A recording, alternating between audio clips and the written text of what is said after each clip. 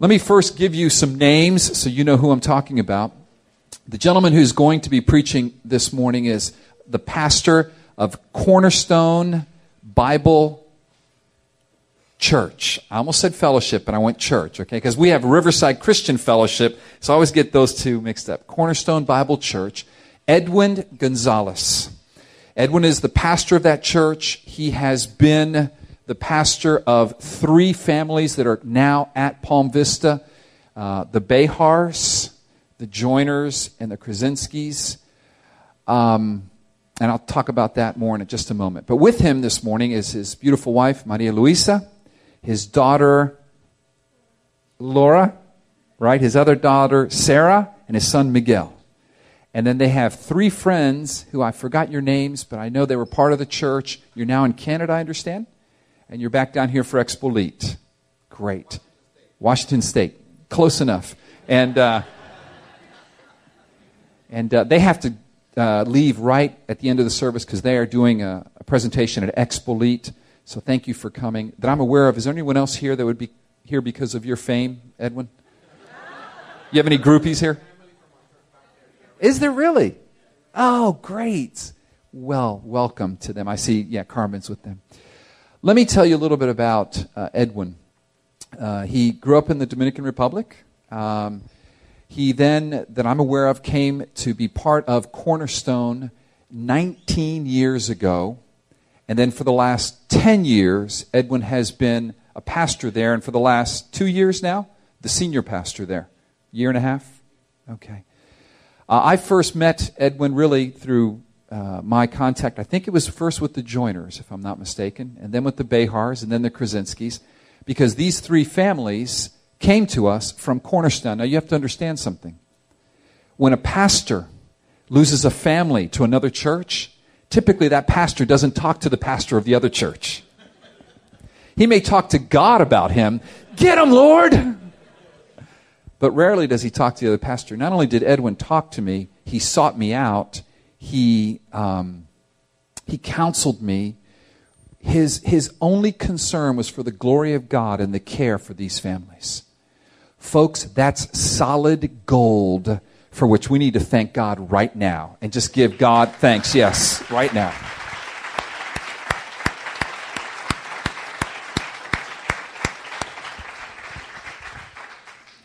Heaven is rejoicing. And Edwin, may you know that God is very pleased with you, my friend, and much eternal reward there.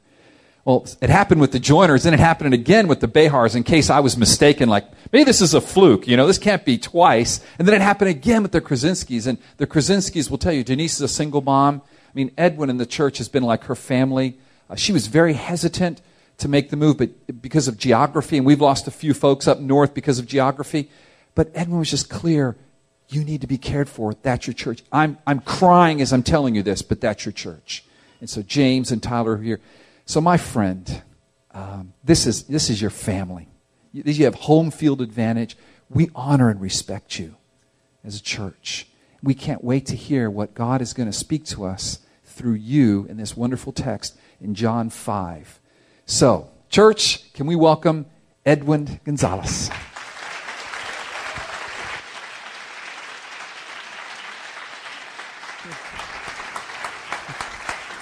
Thank you so much, brother. This is your thanks.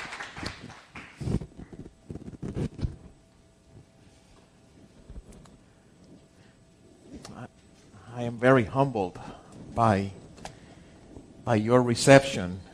I'm very much intimidated by the fact that you do love the Lord. You express that in your worship. And when there is a good worship time, I always have the fear of not spoiling it with the ministry of the Word.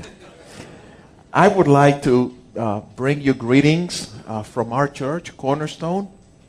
I also want to express the joy of the intersection we have because of these 3 families that Pastor Pino mentioned. Our common faith in a sovereign Lord, our common desire for His glory and for His honor.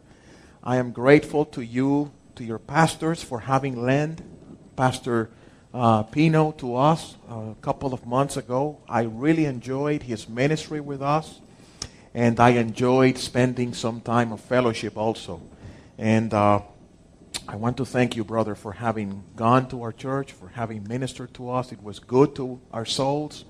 And I could even take advantage of your experience in church planting by sending you that common friend, Ross Robinson. So I'm already taking advantage of that friendship. Thank you, brethren. And before we give ourselves to the ministry of the Word, I would like to ask you once again to join me in prayer. Let us pray.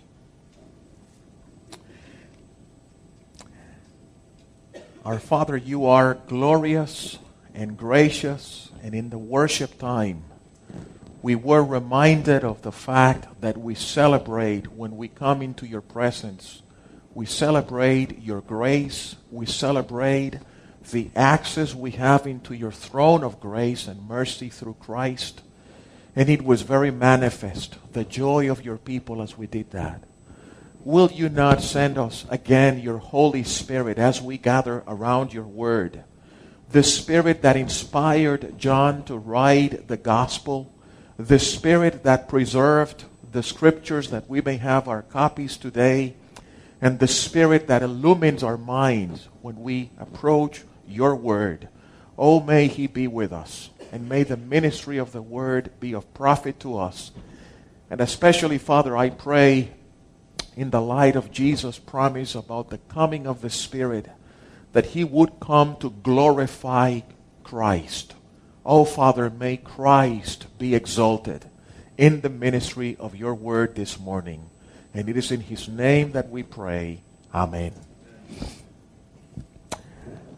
Our text for this morning was assigned to me some months ago. I was impressed that you know where we're going to be on May 17th. I have no clue what I'll say next week. And we're studying 1 Timothy in the morning in our church. And our passage, which is rather lengthy, 29 verses of John 5, deals with the person of Christ, as is very obvious in the Gospel of John. And I entitled this sermon, Blessed Savior to Sinners, that is the Lord Jesus, but an inconvenience to the religious. Why that? Because in this passage we will face, or we will be in front of the reality that many times is true to us, that we can be standing before the same scene but observe completely different things. Husbands, you know exactly what I'm talking about when you hear that dreaded question. Do you notice anything different from your wives? And if you point to the hair, it was the shoes. If you point to the furniture, it was something related to her suit. We never make it. Well, here we have a case in which John presents the Lord Jesus. And even though there is a very obvious scene, many people missed it. What was it? Let us turn together and consider who is this blessed Savior of sinners, but this inconvenience to the religious as we read together John chapter 5, verses 1 through 29. Pastor Al, I have to be done at 11:30. Is that correct? You have as much time as you want. Thank you so much. John 5, 1 through 29. After these things, there was a feast of the Jews, and Jesus went up to Jerusalem. I read from the New American Standard. Now there is in Jerusalem by the sheep gate a pool, which is called in Hebrew Bethesda, having 5 porticos. In these lay a multitude of those who were sick, blind, lame, and withered. Skip to verse 5 with me. And a certain man was there who had been 38 years in his sickness. When Jesus saw him lying there, and knew that he had already been a long time in that condition, he said to him, Do you wish to get well? The sick man answered, Sir, I have no man to put me into the pool when the water is stirred up. But while I'm coming, another steps down before me. Jesus said to him, Arise, take up your pallet and walk. And immediately the man became well and took up his pallet and began to walk. Now it was the Sabbath on that day. Therefore the Jews were saying to him who was cured, It is the Sabbath. It is not permissible for you to carry your pallet. But he answered them, "He who made me well was the one who said to me, 'Take up your pallet and walk.'" They asked him, "Who is the man who said to you, 'Take up your pallet and walk'?" But he who was healed did not know who it was, for Jesus had slipped away while there was a crowd in that place. Afterward, Jesus found him in the temple and said to him, "Behold, you have become well. Do not sin any more, so that nothing worse may befall you." The man went away and told the Jews that it was Jesus who had made him well. And for this reason, the Jews were persecuting Jesus, because he was doing these things on the Sabbath. But he answered them, "My Father is working until now, and I myself am working." For this cause, therefore, the Jews were seeking all the more to kill him, because he was not only breaking the Sabbath, but was calling God his own Father, making himself equal with God. Jesus therefore answered and was saying to them, and in the following section, he precedes 3 transcendental statements about himself with the Jewish formula, Amen, Amen, truly, truly, translated in my version. Truly, truly, I say to you, the Son cannot do nothing of himself unless it is something he sees the Father doing. For whatever the Father does, these things the Son also does in like manner. For the Father loves the Son and shows him all things that he himself is doing, and greater works than these will he show him, that you may marvel. For just as the Father raises the dead and gives them life, even so the Son also gives life to whom he wishes. For not even the Father judges anyone, but he has given all judgment to the Son, in order that all may honor the Son, even as they honor the Father. He who does not honor the Son does not honor the Father who sent him. Truly, truly, I say to you, he who hears my word and believes him who sent me has eternal life, and does not come into judgment, but has passed out of death into life. Truly, truly, I say to you, an hour is coming, and now is, when the dead shall hear the voice of the Son of God, and those who hear shall live. For just as the Father has life in himself, even so he gave to the Son also to have life in himself, and he gave him authority to execute judgment, because he is the Son of Man. Do not marvel at this, for an hour is coming in which all who are in the tombs shall hear his voice, and shall come forth, those who did the good to a resurrection of life, and those who committed the evil to a resurrection of judgment. Amen. The rich theological content of this portion of the Scriptures can barely be handled in one sermon. It demands many sermons. However, if we remember, and I'm saying remember because I'm sure, and I say I'm sure based on what I heard of your pastor in our congregation, who is a man who opens the passages and opens the Scriptures with clarity and with instruction and in its context, and he's not a just Bible talker, but an expositor. Based on that, I feel comfortable saying that if we remember the context and the purpose with which John wrote, then it's going to be easier at least to distill the main focus and the meaning of the passage. Why did John write this gospel? He wrote a treatise or a treatise to explain and to expound that Jesus was the Christ, the Logos, the Son of God, and he chose a device to do this. What did he choose? Signs. 7 signs in the Gospel of John that he records and arranges in a certain way to prove this Jesus of Nazareth is God incarnate, Messiah, the Logos. This is a 3rd sign. Why did he do that? He says it in his book in chapter 20, verse 31.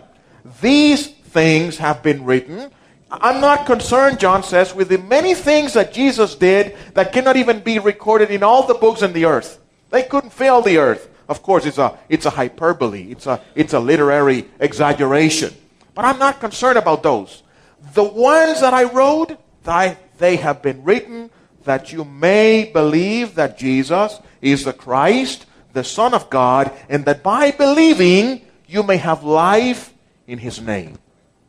If we keep that in mind, then it's easy to sort of ascertain at least a distillation of all of the theology behind this lengthy but rich passage in John. He wants us to see the signs, conclude that Jesus is God, believe in him, and have eternal life. And John deliberately, like if he were a cameraman, zooms in all of his scenes in Jesus. He is like the person who goes to the Miami Arena to watch a basketball game, but he doesn't know too much about basketball. And he just follows the ball. If you want to have fun, if you have played basketball or want to learn, follow the players moving in defense. Or follow the offensive rotating. The same happens in a baseball game. Just don't follow the pitcher throwing. Watch the catcher moving all the things. Well, John doesn't do that. John says, I want you guys just to look at the ball. And I want you to look at Jesus. And he focuses on the Lord. Therefore, when we look at the signs, let us not get lost and caught up in the details. But grab the distillation of, I want you to see him as God, as the Logos, as Messiah, and believe in his name and have eternal life. To the Jews, the Logos, the very word of God. In the beginning, God said, God spoke, and the world came into existence. That's Jesus. For him and by him and through him, all things were made. Jews, I want you to see that. To the Greeks.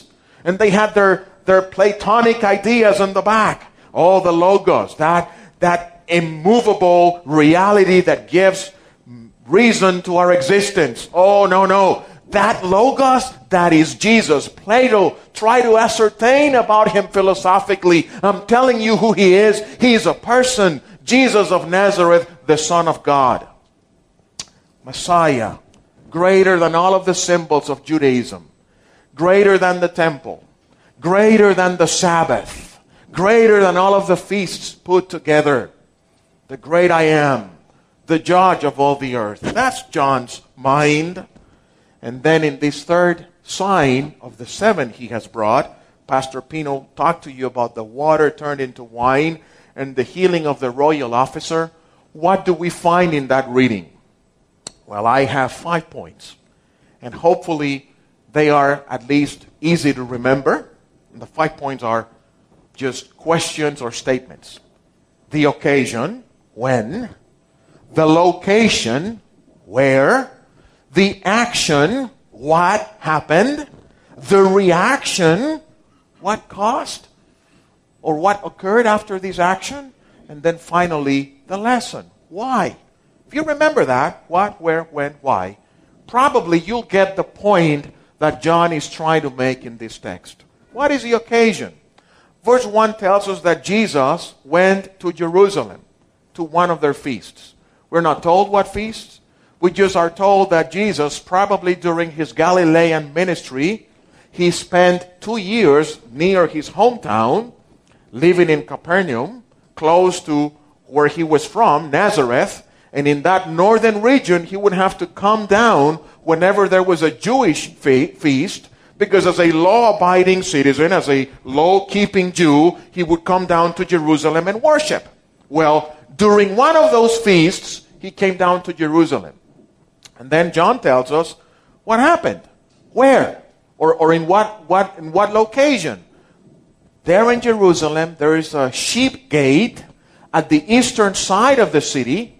And in that place, there's a pool called Bethesda filled with all kinds of needy people. Interesting that for many years, Christians just took it by faith, as we must take what we read in our Bibles by faith. But in the last century, around the 50s, it was discovered that indeed there was a pool that had 5 porticos. And that was the pool that John makes reference to. And even though when he wrote, Jerusalem had already been destroyed, John is still saying, you can find the ruins of that place. And there's that at the eastern side, the place called Bethesda. It was fed by underneath springs. And apparently, these springs squirted occasionally. When that happened, then the water got disturbed. And it was rich in minerals. Some people report about having a reddish color. So imagine the scenery, water that gets moved because underneath springs are feeding it. It turns reddish because of the minerals. And immediately people are saying, oh, that's an angel that comes from behind and stirs it. And it gives it miraculous powers. I would imagine that there were people with some kind of skin diseases that would go down there and would get healed. Their skin diseases would be made better. John is not saying that this was true. John is reporting what was happening at the time. And it's important to make that notation.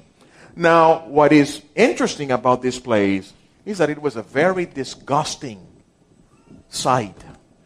You would walk into, imagine you're walking into the Marlins Stadium, into the Pro Player, through any of those 5 porticos, and there's a roofed area, and then you walk into the pool.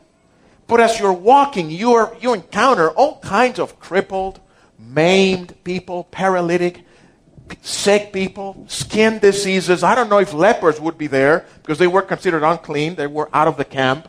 But you would find this horrendous sight of homeless, maimed, paralytic, stinky people trying to get healed in this pool. It makes me think about the condescension of the Lord. I don't know about you, but I have problems with one eye and problems with one ear. My kids know that. When they talk to me, they say, Dad, what's a good ear? And I turn the good ear. They need to make sure that I hear. But I smell a lot. When you smell a lot, you become like a yucky person. Everything's, what's the smell? And people get, whenever I am disturbed by a bad stench, I think on my Savior. He came down to live in an area that when it was hot. And there was not body deodorant. And he subjected himself to those things. And I just imagine the Lord Jesus walking into this stinking place that was not even nice to go to. But off he went and walked. And what was the action? Well, he healed a paralytic, a hopeless, disillusioned man who had waited 38 years. This is a pretty young church, by what I can tell. A lot of young people. 38 years could be triple the age of some or double the age of some. It's a long time. If you go back, most year you go back 38 years, you were a child or a teenager or you were not even born. And this paralytic is there 38 years waiting for someone to help him. He didn't have anyone to carry him down. He didn't have a friend. He didn't have relatives. Nothing. And he saw people up and down, coming down the pool to try to get healed. Whenever the springs squirted water, he would go and people would jump into it to get healed. He couldn't. And Jesus focuses on him, perhaps the worst of all, perhaps the most hopeless of all, and tells him, do you want to get healed? Can you picture that? I tell our people in Cornerstone, I grew up watching cartoons. That makes me very imaginative reading my Bible. Picture the scene. And Jesus looked at this guy and says, do you want to get healed? Says, Sir, I've been 38 years here. Nobody helps me. And he says, take up your pallet and walk. And all of a sudden, these limbs that are probably skinny gain muscle, gain fatness, or grow. Just picture it. The guy stands up, takes off the pallet, and walks. And walks out of the place. Just imagine, like, wow. Wow. Now, 38 years, everybody knew him. 38 years. By the way, it reminds me, and the passage is not talking about that. I don't want to impose that in the text, but it reminds me of total depravity and unmerited grace, undeserved grace. Jesus picked the worst. I have some bad news to tell you guys. We're a handful here, right? A lot of people in their boats having fun, running around. I saw bikers on the road here. Wow, what a blast. My son said, oh, what a blast. Yep. Oh, we're better because we're in church. No, we're worse. We are the worst. Grace meets the worst. Ephesians 4 says that Christ descended to the very bottom to rescue trophies of His grace. And that passage is a picture of that. We find His sovereign grace meeting this man, not because he deserved it. Oh, well, he was ready.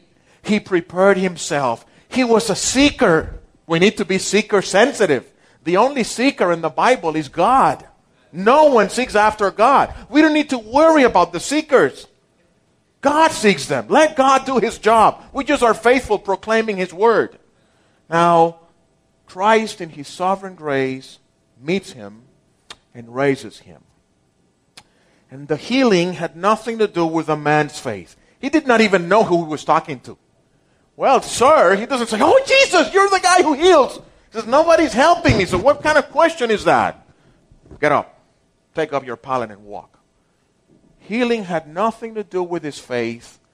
It had all to do with the power of the Logos, what John is trying to instill in his readers, and it had all to do with the mercy of the healer.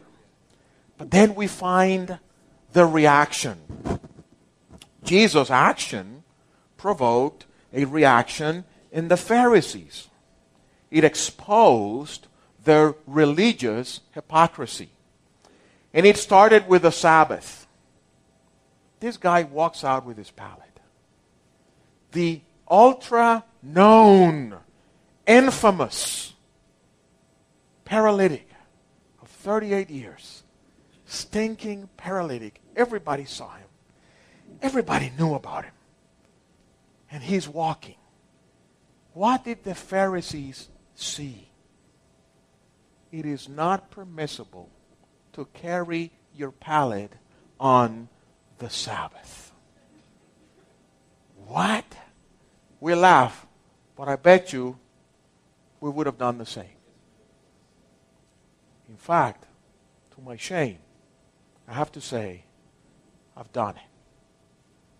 Wally remembers when 10, 12 years ago, there was a man visiting our church with his little one.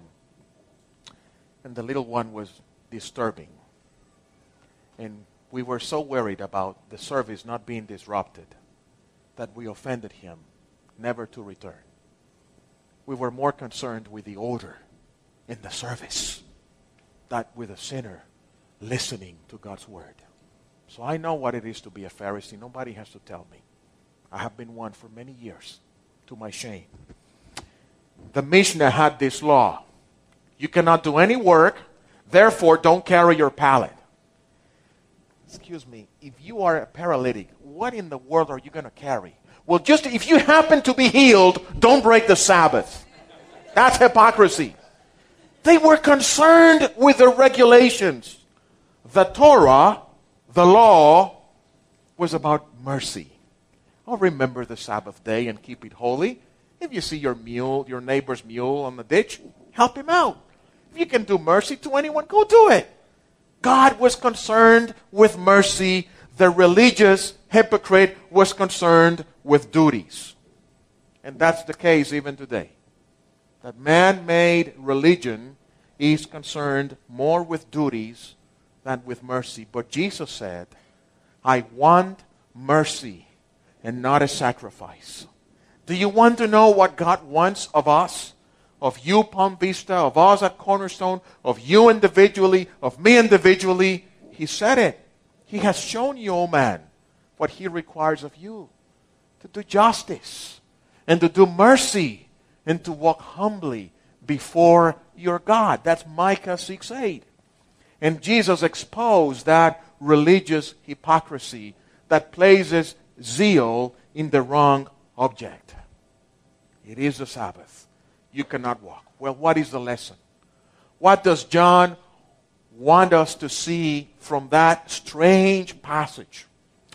at least 4 things, 4 statements, 3 of which Jesus preceded with a Jewish formula to affirm what I am saying under oath before the God who sees all things. Truly, truly.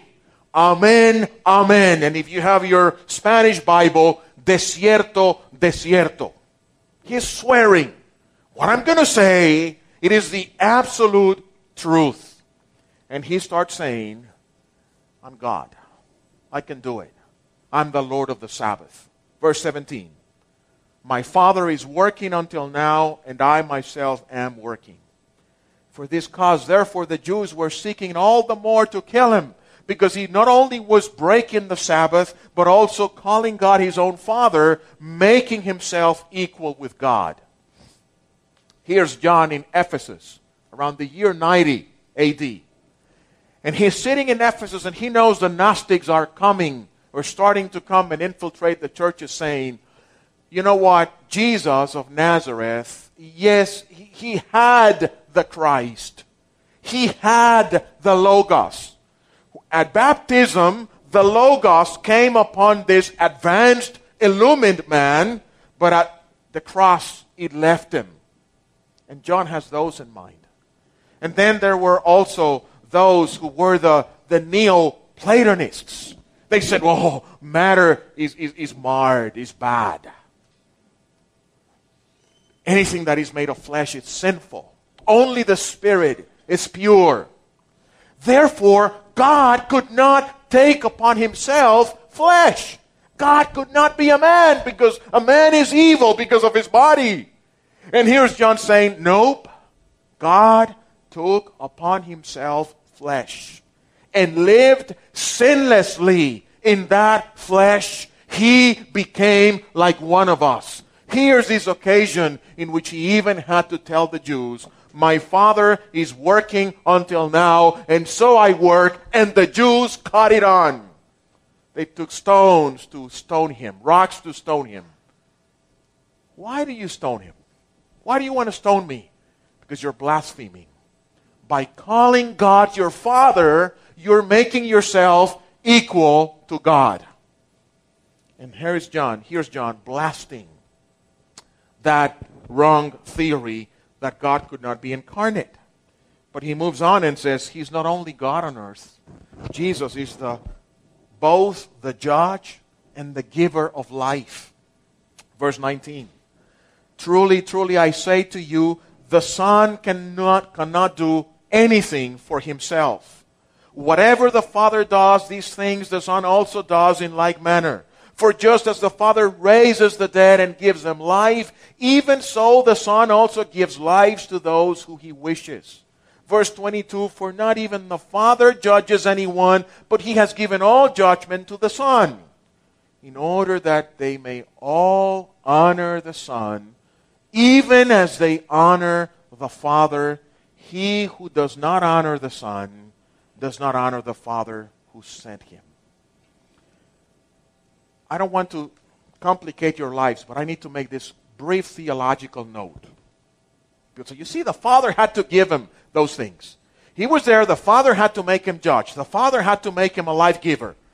The Father, in the economy of redemption, did it. Yes. Because the Son chose to submit himself to his Father and become the Redeemer.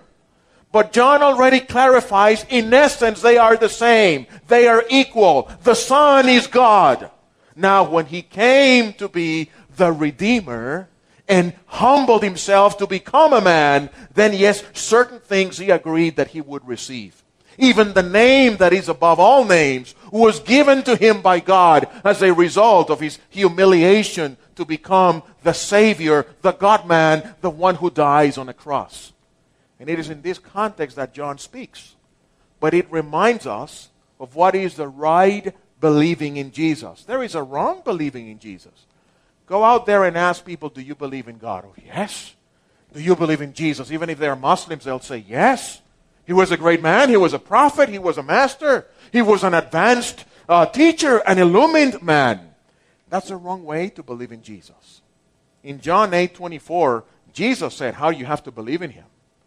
Unless you believe that I am, and he stopped it there, you will die in your sins. Unless you believe that I am the same one who told Moses in the wilderness, I am who I am, unless you believe that I am the same Jehovah that Moses met, you will die. And the right believing in Jesus is not faith in the historical Jesus, is not faith in the iconic religious figure of Jesus. It's not faith in what a friend I have in Jesus, as beautiful as the hymn goes. It is faith in embracing him as God, as Savior, as life-giver, even as judge. And then there is a great affirmation, or the third great affirmation that comes after the reaction from the Pharisees, and it is that Jesus is the author of salvation. The well-known verse 24. Truly, truly, I say to you, he who hears my word and believes him who sent me has eternal life, does not come into judgment, but has already passed out of death into life. And I love the way my fundamental Baptist brethren taught me that verse. Do you want to know if assurance is real? There you have it in all the tenses there. If you believe and embrace Jesus as God and Savior and life giver, now you have eternal life. I always tell my children about my death. They tease me with all kinds of things, and I say, when I die, you'll remember me for those things. Well, yes, my body and my soul will split, but I will not die.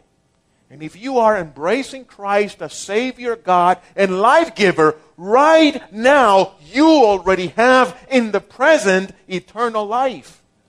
And you do not come into judgment. When that judgment of the great day comes, in which men naked will appear before God, rich and poor, and all their deeds will be exposed, and those who are not found in the book of life will be cast away from God, that will not happen to you. Because you already in the past have passed out of death, spiritual death, into life. Now the passage ends with a frightening and encouraging note at the same time. Remember what I told you at the beginning. We are at the same scene, but not everybody sees the same things in this text. And what is that fourth statement the Lord Jesus makes as to the whys of the text? That he is the resurrection and the final judge. Verse 25. Truly I say to you, an hour is coming, and now is, when the dead shall hear the voice of the Son of God, and those who hear shall live. Remember at the end of Revelation that it speaks about two resurrections, and blessed is the one who takes part. Jesus here says, there's an hour in which the dead shall hear the voice of the Son of God, and those who hear it shall live. What dead? Let's keep reading. Just as the Father has life in himself, even so he gave to the Son also to have life in himself. And he gave him authority to execute judgment because he is the Son of Man. Do not marvel at this, for an hour is coming in which all who are in the tombs, something different, shall hear his voice, and shall come forth, those who did the good to a resurrection of life, those who committed the evil to a resurrection of judgment. So, in the first part, whomever hears it shall live. In the second part, those who are in the tomb will either go to a resurrection of life or one of judgment. What is Jesus saying? Well, that in this life you have a chance to have a resurrection, the first resurrection. When dead in sins and transgressions, to use the expression of Paul in Ephesians 2, God quickens our eyes and opens our understanding and removes the scales from our eyes, and we see Christ and we run to him and we believe, because the Spirit gives us life while we were dead. And then on that day, even if our bodies are in the tomb, we will hear the voice of Christ again, to unite both body and soul and live forever with him. But others who did not partake of this resurrection down here will only hear that voice to go to a resurrection of condemnation and judgment. And here comes the good news for the sinner. I am the bread of life. I am the good shepherd. I am the gate to the sheep. I am the truth and the way and the life, and no one comes to the Father but by me. I am the true vine. If you're thirsty, come to me and drink. But then there's the bad news. The bad news for those who do not hear that voice. But even with the man who received the miracle, remain blind to God. Isn't it sad that when Jesus encounters this man again, it doesn't seem that he reacted to the grace of God? Jesus meets him, and what does he say to him? Beware you don't do something worse, or you don't sin, lest something worse happens to you. And Jesus is basically saying, listen, whatever problems you have, yes, it is a result of sin. It's either the result of your sin, or my sin, or Adam's sin, or the sin in the world. You have an accident? Why do we have an accident? Somebody made a dumb thing in the palmetto. Yes, that's a result of sin. If we were perfect, if Adam would have not sinned, we would not have accidents. Anything we have, it's sooner or later, more directly or more indirectly, the result of sin. That's what Jesus is saying. Beware. Don't mess up with sin, or something worse can happen to you. What does the man do? Does he do that like the blind man that you will study later on, God willing, in John 9? And falls on his feet and worships? No, he goes on tattletale. He's the guy. Go get him. That's what he does. It doesn't appear that he had a gracious encounter with Christ. That's, of course, my own interpretation, and I've read it from others. You don't have to be dogmatic about it, but that's what it appears on the passage. We don't see the worshiping attitude of this man. What we see is Jesus having to warn him, and then he goes running to tattletale on him. It has a lesson for us. Temporal mercies are not the same as eternal mercies. You can be the recipient of God's grace, even listening to good sermons, even listening to a good word, even being embraced by God's people, being welcomed by them, being raised in a Christian family, and not necessarily be the recipient of eternal blessings. Look for the eternal blessings. I'm not saying you can lose salvation.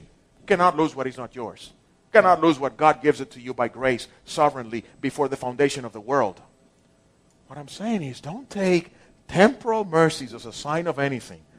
Many times, beloved, the righteous, the ones who fear God, are the ones who suffer affliction, persecution, and trials, because God wants to form Christ in them.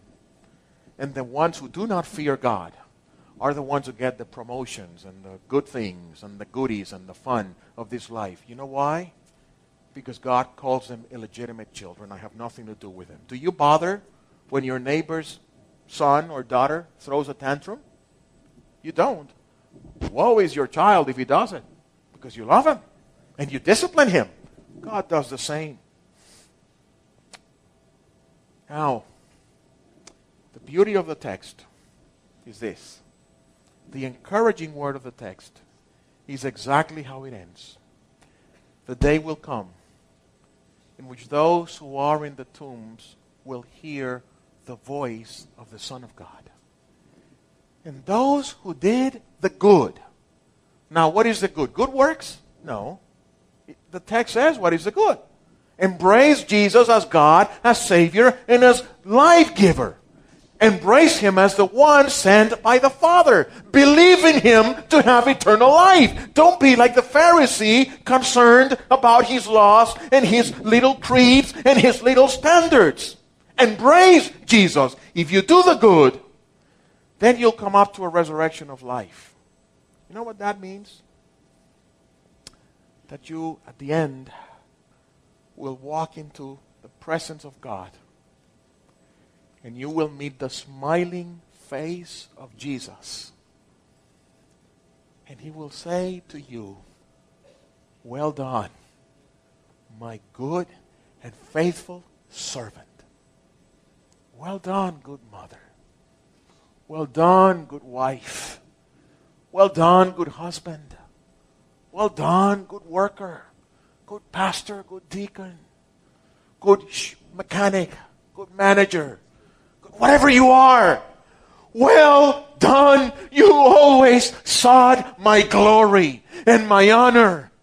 You didn't have too much, but you were faithful giving because you loved my kingdom and my church.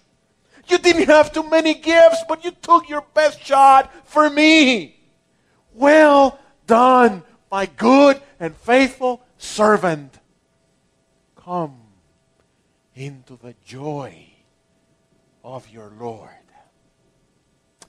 Christina knows this. This month or next month, Komatsu gives bonuses. And people are eager, waiting for the bonus. Oh, the bonus. And it comes, and 2 weeks later, it's gone. Paid credit cards, or paid whatever, or gone. Then you have to wait 12 more months for the next bonus. These words of Jesus will be resounding eternally. My good and faithful servant, enter into the joy of your Lord. You know what is heaven? What you did this morning in worship, multiplied and powered to the gazillion nth power. It's joy and celebration without sin. Young people, it is true pleasure. There are pleasures at your right hand forevermore. Satan says, if you commit fornication now, that's good. If you smoke some weed, you're going to feel good. You're going to get that thing. There are pleasures, eternal pleasures in a perfect, undecaying body forevermore, contemplating not by faith anymore, but by sight the face of your lover, of your Savior, of your life giver. John wants us to remember that. And to God be the glory. And to Christ be all the honor. Amen. Let's pray. Oh, Father, take your word and apply it to the hearts of your people. Please blow upon all the chaff, those things that I say that I shouldn't have said, and you know what they are. Just blow upon them. Mess up the recording. But what was true, seal it to the hearts of your people and encourage them and prod them to good works and prod them to embrace Christ and love Him more. And if there's one here who does not know Him, oh God, have mercy. May they embrace Jesus as the life giver.